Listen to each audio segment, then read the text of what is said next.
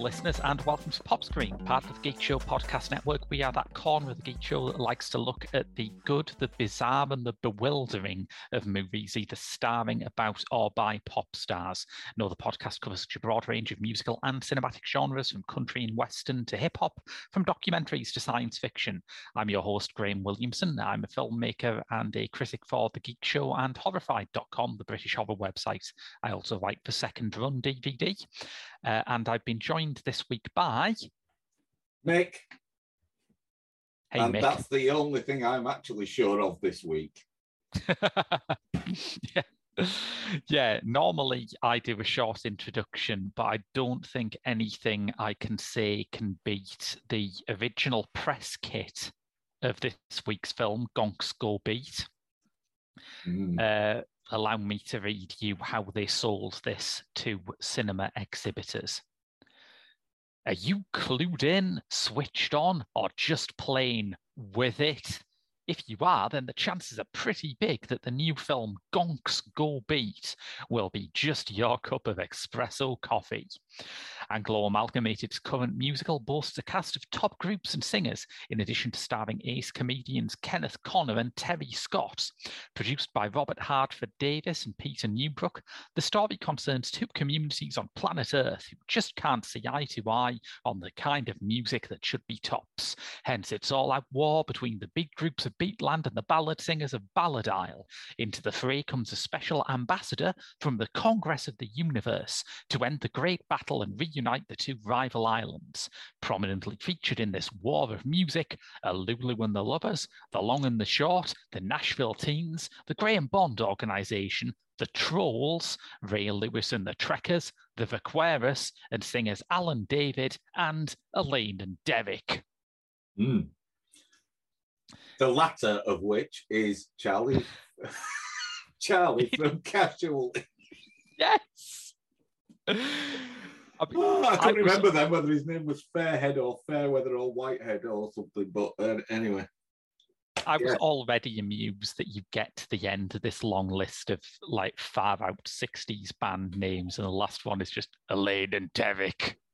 But the fact that it is Charlie from Casualty just takes the whole thing into orbit, really. And it's a role that's far removed from his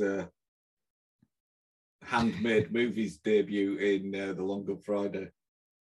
Oh, God, yeah. But then you could say that about literally anyone in this. The only person I think who is on familiar territory here is Kenneth Connor. Yes, Kenneth Connor was a big name in the very early Carry On movies, wasn't he? Yeah. And I think he's the only one for whom this feels like the kind of role he plays in those films. He's kind of the bungling official. He usually plays a bungling mayor or someone like that, doesn't he? Yeah, and I mean, even then, those characters are normally from the planet Earth. Yes. Well, well, you see, this is the thing. I mean, given to another director and writer, right?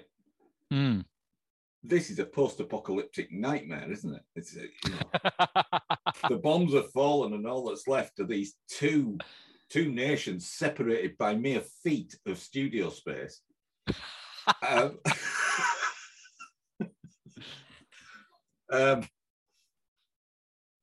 And that's the battle. Yeah, it's like a proto-Quadrophenia. A very proto-Quadrophenia, distinctly unevolved Quadrophenia. It's like the version of Quadrophenia before Frank Rodham wrote it down on a bus ticket. It reminds me of, remember when we did Flame, the Slade film, and we were talking about their original plan for the film being a spoof of the Quatermass experiment called the Quatermass Experiment. Yes. This is like that, but done with no parodic intent whatsoever, with an absolutely straight face. And yet, it is strangely politically prophetic. Do you think this is a look at what the UK will become after Brexit? Well, I just think if you look at the armaments on display during the pitched battle scene, I think that is a prophetic and searing indictment of the Conservative government's serial reduction in armed forces spending over the last 10 years. And yes, the scene where Arthur Mullard interrupts the Prime Minister whilst chatting up the cabinet is surely a premonition of our great and revered current leader. Yes, yeah, I'd never thought of Boris Johnson as being posh Arthur Mullard before, but it makes a worrying amount of sense. No, posh Terry Scott. Ah. Arthur Mullard's the Home Secretary, remember? He runs the prison. He's very much the Priti Patel in this scenario. Which is the least weird thing you can say about this film. It is, yes. It opens in outer space at the court of the Great Galaxian, played by Jerry Desmond. And I think as soon as it begins, I can understand why Mark Kermode famously called this the Plan 9 for outer space of film musicals. Yeah. I mean... Desmond's performance is deeply Criswell, I think. It's terrible. But I still like it. I like the juxtaposition. Because there's no cold start here. There's just straight into the credits. Yeah. And the credits are about the gonks, the titular gonks. And it's one of only 2 times that they are apparent in the movie, and one of those is a dream sequence. A dream sequence that looks like what would happen if Oliver Postgate just had a full-on breakdown on the set of Bagpuss. Whilst fantasizing about Pan's people. Yes. So the gonks have this weird, frenetic...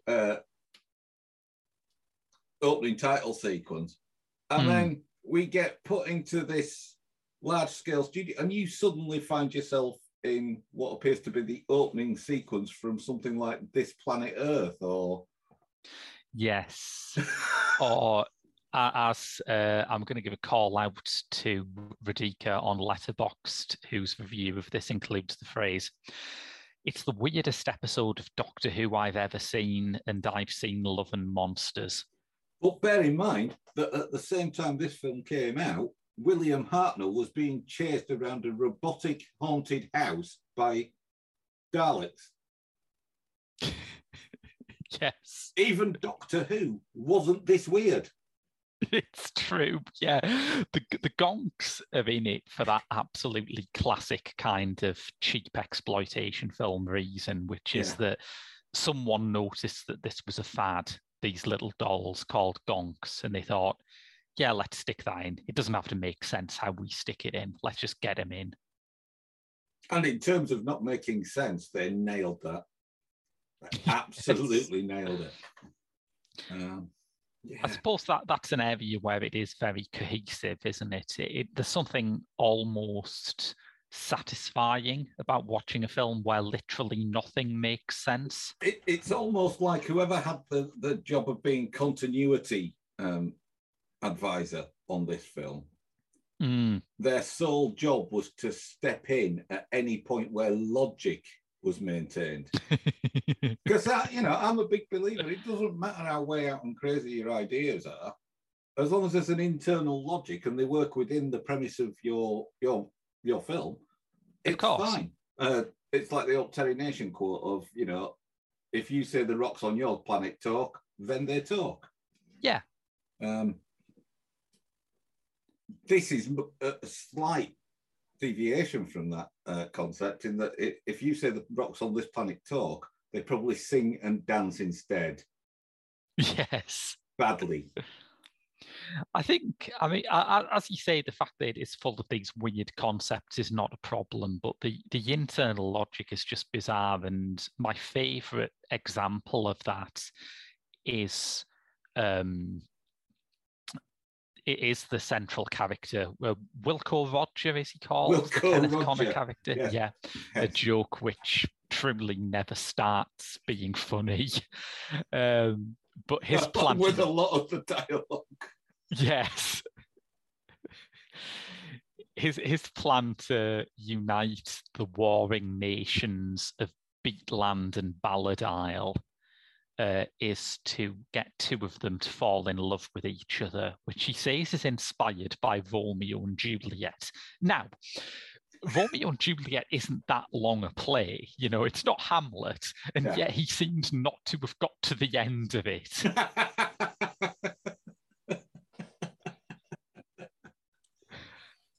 Yes. There is one thing I will say for this film. If ever there's one of those Bonham's film and memorabilia auctions and Frank Thornton's suit goes up, I might have a cheeky bid. It's a magnificent beast of a suit. It's the very epitome of sartorial elegance. There are legitimately bits of this film that I like, and I think part of it is just that it is so mad and misjudged that it feels almost spiteful to dislike it. Yeah. I don't think anyone would be made angry by it. No. Yeah. It's the film equivalent of the thing that your mum would have stuck up on the fridge when you brought it home from school, isn't it? Yes. You know, she won't show it to all the neighbours, but yeah. It's there. If they ask, she'll say. But there are scenes in it that I think legitimately work. The Vaqueros' big number, where they're playing that surf instrumental out of moving cars, is legitimately pretty cool, I think. And do you know what it immediately reminded me of? What? Absolutely out of left field, completely no context whatsoever, instrumental breaks, like in Holy Motors. Yeah, that's true. Actually, if you watch this film as accidental Holy Motors, it's pretty great. Because that scene just has no relevance to anything. Oh. You know, it's the classic pop musical thing of just cramming the music in because that's what the film is sold on. But yeah. I mean, I feel kind of bad for the Vaqueros because they were the newest band in the cast, and this was supposed to be their big break. Yeah. Yeah. There was one thing in the opening number. Well, not the opening number because that's Lulu singing Chocolate Ice, but the first production number on Beat Island as part of their Beat lesson. I wasn't aware that Stacey Keach was a demon Hammond organ player. I was trying. That's Graham Bond of the Graham Bond organisation, and I was trying to work out who he reminded me of. I think you're absolutely right, Stacey Keach, definitely. I was sat there. Is that Stacey Keach, or is it one of the guys out of Randall and Hopkirk? Funny you should mention Randall and Hopkirk, because this film's big duet between the two star-crossed lovers, Takes Two to Make Love, is co-written by Mike Pratt. Is it really? That Mike Pratt. Wow. Wow. So yeah, that's uncanny. I was trying to think of what sort of character type Graham Bond reminded me of, and he just looks like the sort of the sleazy ladies man from every bad 70s sitcom. Yeah. If there's a character in a 70s sitcom whose role is just to come into the pub every now and then go, I pulled a cracking bird the other night, he would look like Graham Bond. Yeah. I also like the fact that they decided how much effort they were going to put into world building and stuck to that number. And the number they chose was 0. Yeah, it's not just the world building. They seem to put very little effort into set building for a lot of it. Oh, we're on Ballad Island. Just put a couple of buckets of sand over there. That'll be fine. My favourite example of that is the Ballad Isle High Street, where instead of a sky, it literally just has a black cloth behind all of the shops. Yeah. And this is the other thing that I'm fearful of is, what is the economy based on? Well, nothing by the look of this. Because the two islands both produce music, but neither of them is interested in the other island's output. So, there is no trade. That's true. Yeah. We're back to Brexit again, aren't we? And yet, Ballad Isle, full of shops. Yeah. Beatland, not so much. It seems to be mainly just discarded instruments left around as trip hazards. Beatland has a slightly disturbing aspect because it seems to be run as a sort of giant school with teachers coming in and advising Graham Bond and his fellow 70s character actors on how to make better rock and roll music. But then, as you hinted at the start, they go to war. So this is really a film about child soldiers. Yes. I mean, that's a bit disturbing. We say they go to war. Yeah. They advance menacingly on each other using guitars as guns in much the same way as we used to use sticks as guns when we were children. And everyone looks so serious during this production. You would think they were making Saving Private Ryan. You really would. You really would. And the other thing is, they seem to, at the denouement of the battle, when President Terry Johnson realizes it's all a terrible mistake, they seem to confuse the word ceasefire for die on the spot. Yes. There are more casualties after the ceasefire kicks in than there is through the entire battle sequence. As I just go, I mean, thank God they've got Charlie there, is all I can say. Well, but yeah. This is obviously where he picked up the majority of his medical training. Yeah. With his twin sister there handing out the sutures. They are the first people we see on Ballad Isle, Elaine and Derek, and they sing a song that had me immediately siding with Beatland. So I hope they invade these bastards. I hope they really crush them subjugate them as brutally as possible. Do not assimilate their culture. Eradicate. Yeah. And the thing is, it's like my other big problem here is, and as we've discussed, it's got a complete lack of internal logic throughout the runtime. However, given that the only animosity between these two islands is the music-based piece, and that is supposedly settled during the annual competition in the Echo Chamber run by Mr. A&R. And in order to minimise the trouble, he's declared it a draw for the last 3 years. How weak a superpower is the mighty Galaxian that this is a threat? Yeah, that's very true. Yes. Maybe they just want to.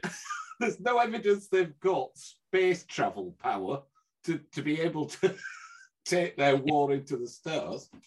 It's possible that they just want to come down to Earth to get these two powers to shut the fuck up for a bit. I think it's just the radio signals emanating into space that's getting on everybody's tits.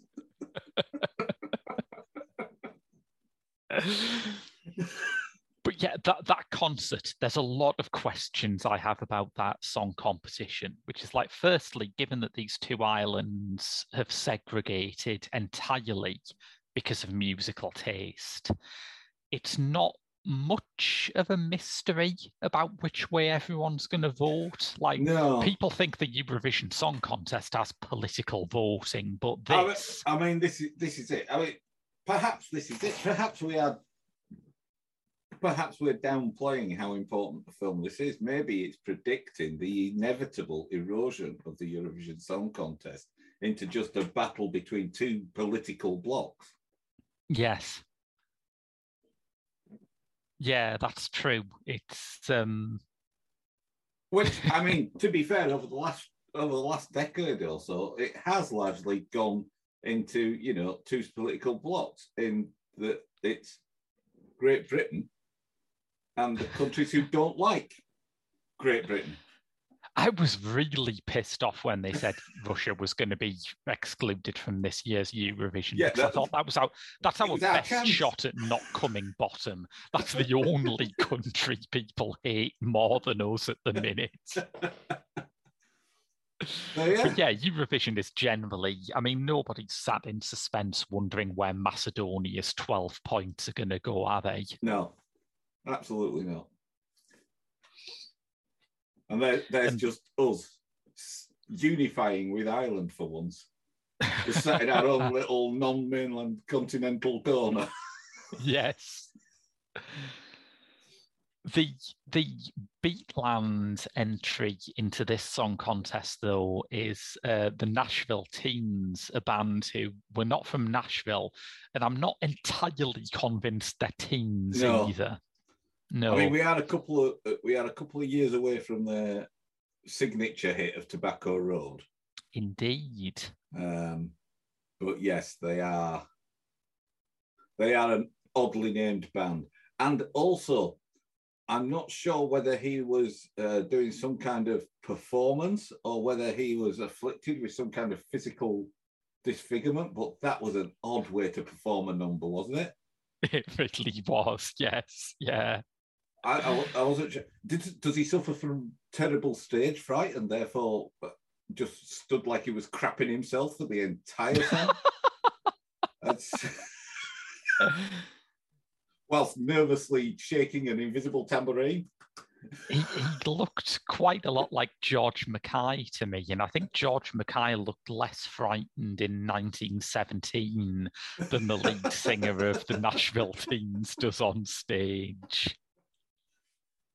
I had a look up some of the other bands, because although I'm quite a fan of 60s beat music, obviously I'm aware of Lulu and the Lovers and the Nashville Teens. Some of the others like Ray Lewis and the Trekker. Yeah, or the Trolls, a name which would seem to, I mean, that would promise a very different experience nowadays, wouldn't it? Yeah. Now, them going to war against the Gonks would make sense. Yes. Rival toy fans. But that would be a better idea for a movie than whatever the hell the movie Trolls was about. Was it not about social media? So I looked up a couple of them, and whereas with a lot of bands, you'll see, oh, I saw them at the Astoria in 1972, just before they went on to dominate the world in a world tour that lasted for 38 years. When I looked these up, it was things like, I used to see them at the Jolly Eye Hospital. I remember once my brother stood in for bassist because he'd forgotten his guitar. It's that level. It's that level of fame. Yeah, some of them are very obscure. I mean, about half of them don't have Wikipedia pages, which is not the be all and end all, but still. Usually, when you ask me to appear on Pop Screen to discuss a film that I'm not overly familiar with, I usually get a good idea of how much I'm going to enjoy it by the number of blue links on Wikipedia.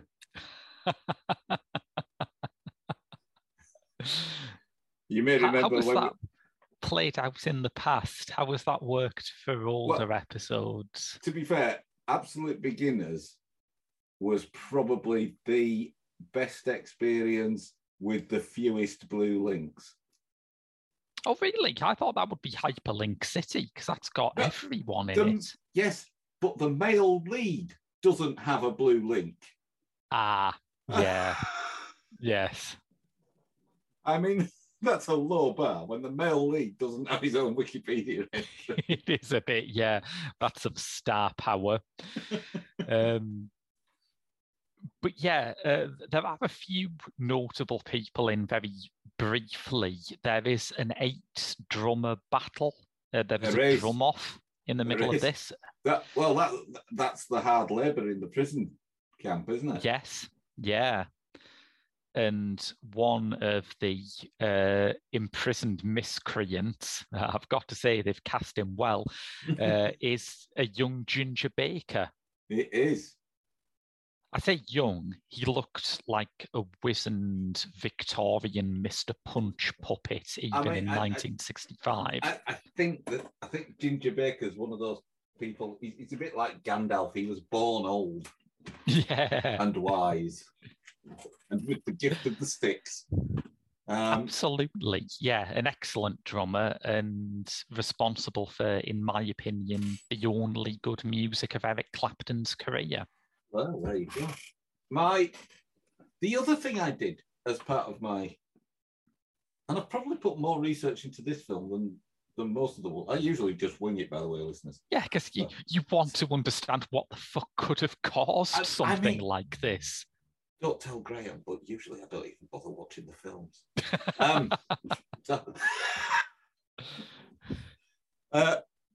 There's a convention here that is typical with Hartford Davis Productions, in that there's a lot of people who are just listed as being themselves or a beat girl. Yeah. Or a ballad boy, or whatever it might be, or as Professor. And if you look at some of his other films, even some of the later films that are more in the horror genre, you'll see actual named actors listed as being Manning Street. Yeah, yeah. I mean, I looked up Hartford Davis, and the first shock I got was that this is not his first film. I mean, everything about this. My assumption was that Robert Hartford Davis must be like a producer or the record company boss or someone who just decided to have a bash. Yeah, that's what it looks like, because it's. I've seen National Theatre Live productions that are less stagey than this. But this is about his 5th feature film, which is incredible. Yeah, and what's even more incredible is he did more after it. Yes. Yeah, because after it, he did probably his best remembered film, which is Corruption with Peter Cushing, which is fair. I mean, Cushing hated doing that film and thought it was very sleazy. By all accounts, it is, but people still seem to like it. He also directed a film which has, I think, the most 1960s title in the history of film. Mm-hmm. Ladies and gentlemen, prepare yourself for The Smashing Bird I Used to Know.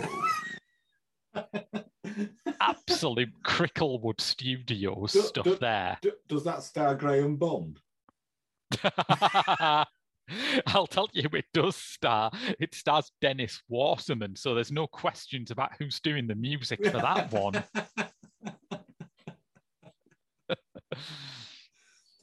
I mentioned Pants People earlier, and we have the best known of all the Pants People. Oh, Babs Lord. Oh, right. Also known as, I believe, Mrs. Robert Powell. Right. This is completely new to me. For something, Pants People and what was the other dance troupe on Top of the Pops called? Legs and Co. Legs and Co. Yeah, I've never really sort of delved into them as individuals. I've always just assumed they were a sort of gestalt entity. No, well, what they tended to be was they tended to be a choreographer who was still active and their group of dancers. And in the case of Pan's People, very, very, very literally interpreting the lyrics of a song. Yes. If you want to see what I mean by this, try and Google their Top of the Pops performance of You're So Vain, where they literally mime the phrase "clouds in my coffee." The one that always sticks in my head, and I can't remember who did the song. It might have been Gilbert O'Sullivan, but there was a song called Get Down. Yes. Where they did a routine themed around dog training. Yes. They should bring this back, shouldn't they? It's creative. No, it's good. That was my formative years. That's what I thought dance was.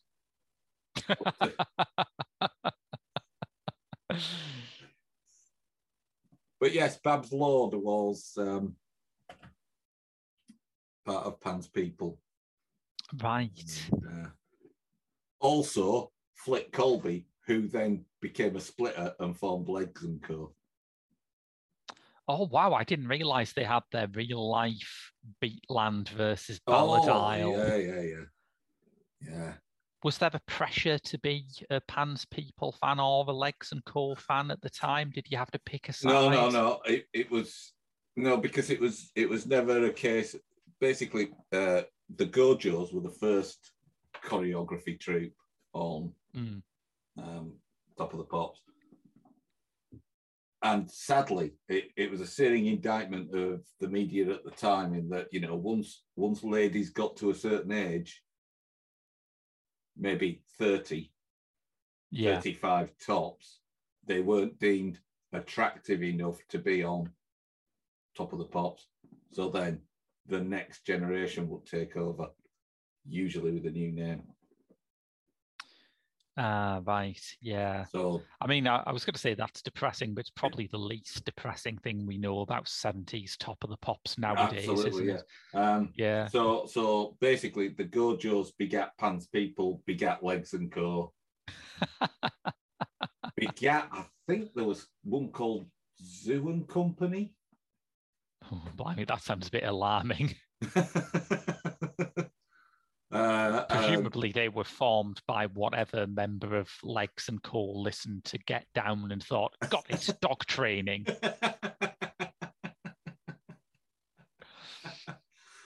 So yeah, it's I think they eventually did away with them in like the late 80s, these dance troupes, because we had they were sound a bit like you were saying they were all killed. They were all killed off in the great dance troupe call of 1984. By that point, we had music videos, and they were always choreographing a track where they couldn't get the artist to appear. Yes. They also tended to become the BBC's house band for light entertainment shows, so they would be on pretty much every light entertainment show doing the backing dances. This is one of the things that you lose when the BBC starts to invest more in regional broadcasting, isn't it? Because you watch particularly 70s BBC stuff and you get the impression that this is all made in like maybe a medium-sized block of flats, that if someone just opens the wrong door on Morecambe and Wise, they're going to walk into Country File or something. Yeah. But yeah, it's... can you imagine if they'd regionalised the Top of the Pops dance troupes? It doesn't bear thinking about, does it? Viewers in Chorley get Pan's clog dancers.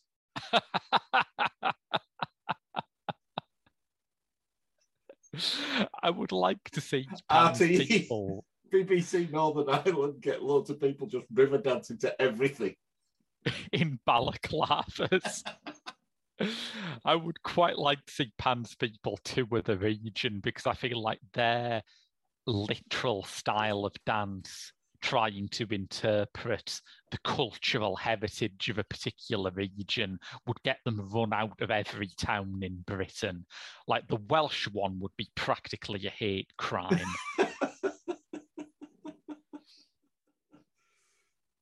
Yeah, so there we go.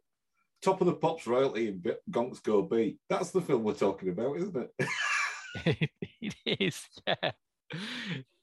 Yes, it's quite hard to talk about Gonks Go Beat because I don't know what bits of it were a fever dream at this remove. I think it's fair to say that Gonks Go Beat is probably a divisive film. If you're not on drugs when you're watching it, you'll probably start. and if you are on drugs while you're watching it, it's the thing that'll make you say never again. Yes. Look, you say that, but mentioning drugs in this context makes me even more convinced that this is the squarest film about rock music the 60s has to offer. Yes, it lacks any element of psychedelia, really, other than the original concept. It lacks any element of deliberate psychedelia, I think, is... Probably the nearest it comes is that aforementioned title sequence with the titular gonks. Yes. And the dream sequence, which is like... It's like one of the Pan's People Top of the Pops dance sequences, but after someone had broken all their limbs. So after they'd done that Northern Irish stretch of the two were then... Because it's some of the... I mean, you know, I'm not exactly Rudolf Nureyev myself, but it's the worst dancing I've ever seen from supposedly professional dancers. It's so true, yes. It's stilted, it's leggy. Oh, it's the kind of dancing that you normally see directly after a 1980s comedian has said the phrase, "See, white guys dance like this." Yes, true. It's dancing of a standard that even Anne Widdecombe would go, well, I could do better than that. It's absolutely incredible. And it's just... Have you ever seen that there's a short film called Luau, which a group of Disney animators in the early 80s made as a sort of lark when they were very bored. A very young Tim Burton was among them. And it's like a parody of 60s beach party films, and loads of bizarre things happen. There's a surfboarder who's just like a head on a surfboard, a disembodied head who talks. It includes a line, something like, "Oh, let's all go to the barbecue," and "Oh no, wait, the volcano is erupting." And it's a very stilted parody of those kind of things. That's a level of dialogue sophistication that Gonks Go Beat could only dream of aspiring to. Yes, yeah, this thing, Gonks Go Beat, is accidental luau. It feels like a bizarre, like Z-list parody of the American beach party films, but nobody involved in it was aware they were making that. Yes. In fact, in many ways, it sometimes feels like what we see in the finished production of Gonks Go Beat is actually the bits of film that were caught in the green room between scenes. Yes. Yeah, that scene where Beatland goes to war does feel like the sort of thing you would do as a lark when loading the film was taking too long. Yeah. It's... Listeners, Mick is covering his face with his hands. It's one of those films where when you come to relate it to someone else, you'll go, did that happen?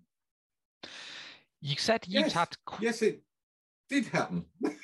You said you'd had quite a long walk with someone where you would try to explain the concept of this film to them. How did that go?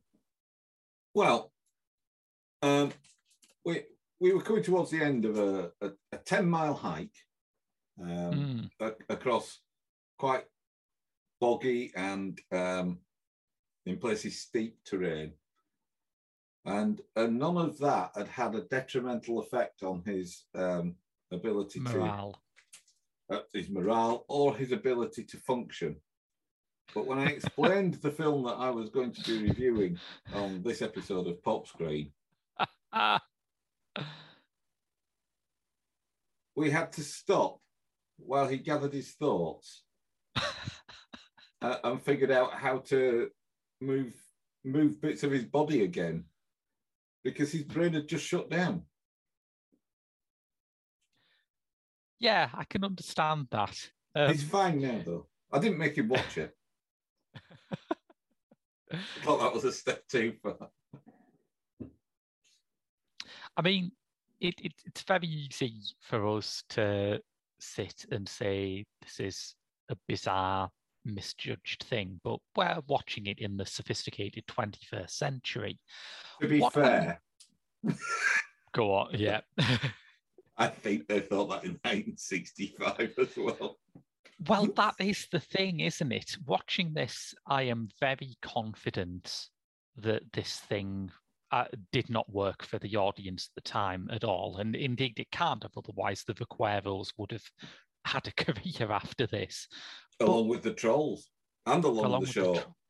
And Ray Lewis and the Trek. I did check, because there was one member of Ray Lewis and the Trekker that resolutely stood in front of the whole drum. So you could only see Lewis and the Trekker. I thought, this isn't a very early step into music for Huey, is it? But no, of course, most of the people involved in this vanished. Worse, one of the few who didn't was Lulu. Yeah. But why is that, though? Why did it bomb? Why did it not work for the audience at the time? Because you can't say it's too weird for a 60s audience. Nothing is too weird for a 60s audience. There are far weirder films that have had a more lasting influence. I think it's one of those classic cases where it's the sum of its parts are less than the whole. Because what are you trying to achieve? You've got Lulu and the Lovers. All right.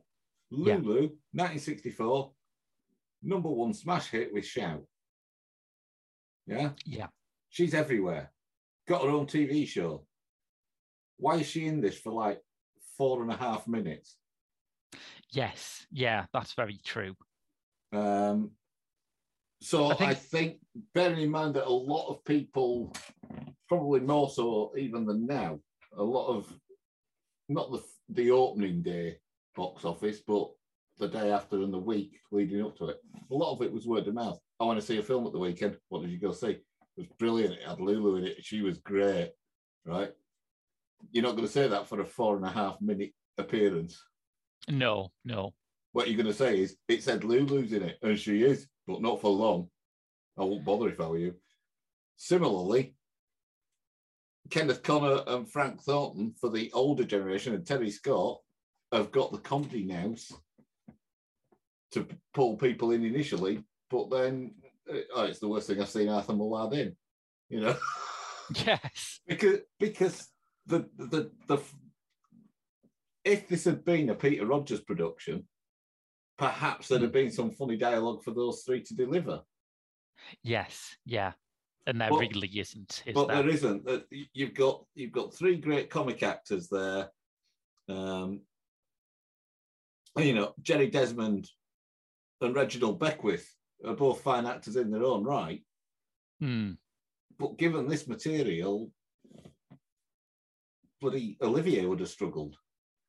Yeah, I would like to see Olivier in Gonk Skull Beat, now you mention it. I think he could have really brought something to it. But I think that's very true. Yeah, I think that was it. I mean, it's just a badly made film, and it falls short of being so bad it's good. Yeah, I think so bad it's cute is a better way of describing Gonk Skull Beat. Yeah, and I think Mark Kermode's comment of Plan 9 from Outer Space of film musicals is probably heaping a bit too much praise on it, to be fair. because that is the godfather of so bad it's good film. Yes, absolutely. But yeah, I just think that the pulling power it had was frittered away. And as you say, the testament to a big 60s musical inspired by the music of the time is that the bands that were in it are household names. Yeah. And the only way the Vaqueras are going to be a household name is if that's what they've rebranded Henry Hoover's as in Spain.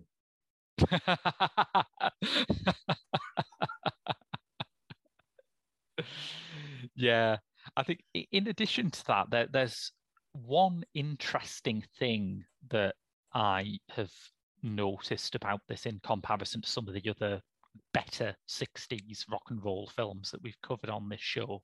Yeah. Which is that when you put it next to something like A Hard Day's Night or Catch Us If You Can, which is a great film, by the way. I was not prepared for how good Catch Us If You Can was going to be. But it's if you put it next to those, it is totally uncynical. And that's a strange thing. It seems like part of, even in those very early days of pop music, part of what the audience enjoyed was a bit of ribbing of the music they love. Yeah. This feels like the work of like older creatives who've seen that teenagers are obsessed with pop music and think, oh, it must mean everything to them. They must want it to be treated with complete solemnity. And they miss that part of the fun of being pop fandom is that you can have a laugh with it. Yeah. But I think the other thing, you mentioned Hard Day's Night there. That's a typical example of what I mentioned before. You know, you've got the pulling power of a film with the Beatles in it, and it is a film with the Beatles in it. It's not a film where they pop up at the end and go, oh. Do you think maybe the title sequence was added at a later stage? Because I can sort of picture the producers getting this back and realizing that the biggest star in the cast by a country mile is only in it very briefly in the last 15 minutes or so, and thinking, oh shit, we need to get some more Lulu in early on. Yeah, it's possible. I don't know though, because that would then mean that in a film called The Gonks Go Beat, they only put the gonks in at the last minute. I mean, it wouldn't be the maddest decision that they made. We called this film The Gonks Go Beat, and we've just realised there's no gonks in it. There's no gonks and not that much beat. The go, by contrast, prominently featured throughout. So, I mean, it says here, directed by Robert Hartford Davis. Was it? Yes, it's a bit of that. Have you been following this news about Catherine Tate's new movie, which apparently is directed by no one? No. It has no director's credit at all. It was going to be directed by Josie Rourke, the artistic director of the Donmar Warehouse. But for some reason, a movie about an old lady who swears a bit is something she doesn't want to be associated with. Right. Okay.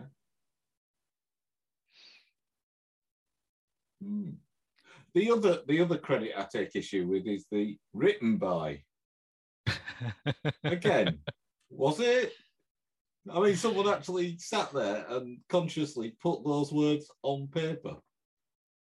it is strange that Hartford Davis, despite making this and despite making a film with Peter Cushing and despite, as I've said, making a film that has the most 60s title imaginable, there seems to be no cult following for him in a way that there is for other sort of very poverty row kind of British directors like Pete Walker or Norman J. Warren. Yeah. But there are very few Robert Hartford Davis authorists, I would think. I mean, to be fair, it's not one that promotes an easy collective noun, is it? What would you call yourselves? The Hartfordians? The Davisons? I mean, that will cause confusion with Fifth Doctor Who fans again. Yeah, so, yeah. It's also, you can't make it into sort of a word like Lynchian or Fellini-esque, can't you? By the time you've said Hartford David-esque, you've got bored of whatever point you're trying to make. Yeah, it's true. Yeah, it's a completely inexplicable film. There's also I think that's... There's also a credit for editing. Look, so long as the set designers had their name taken off it, I think some sense is being made here.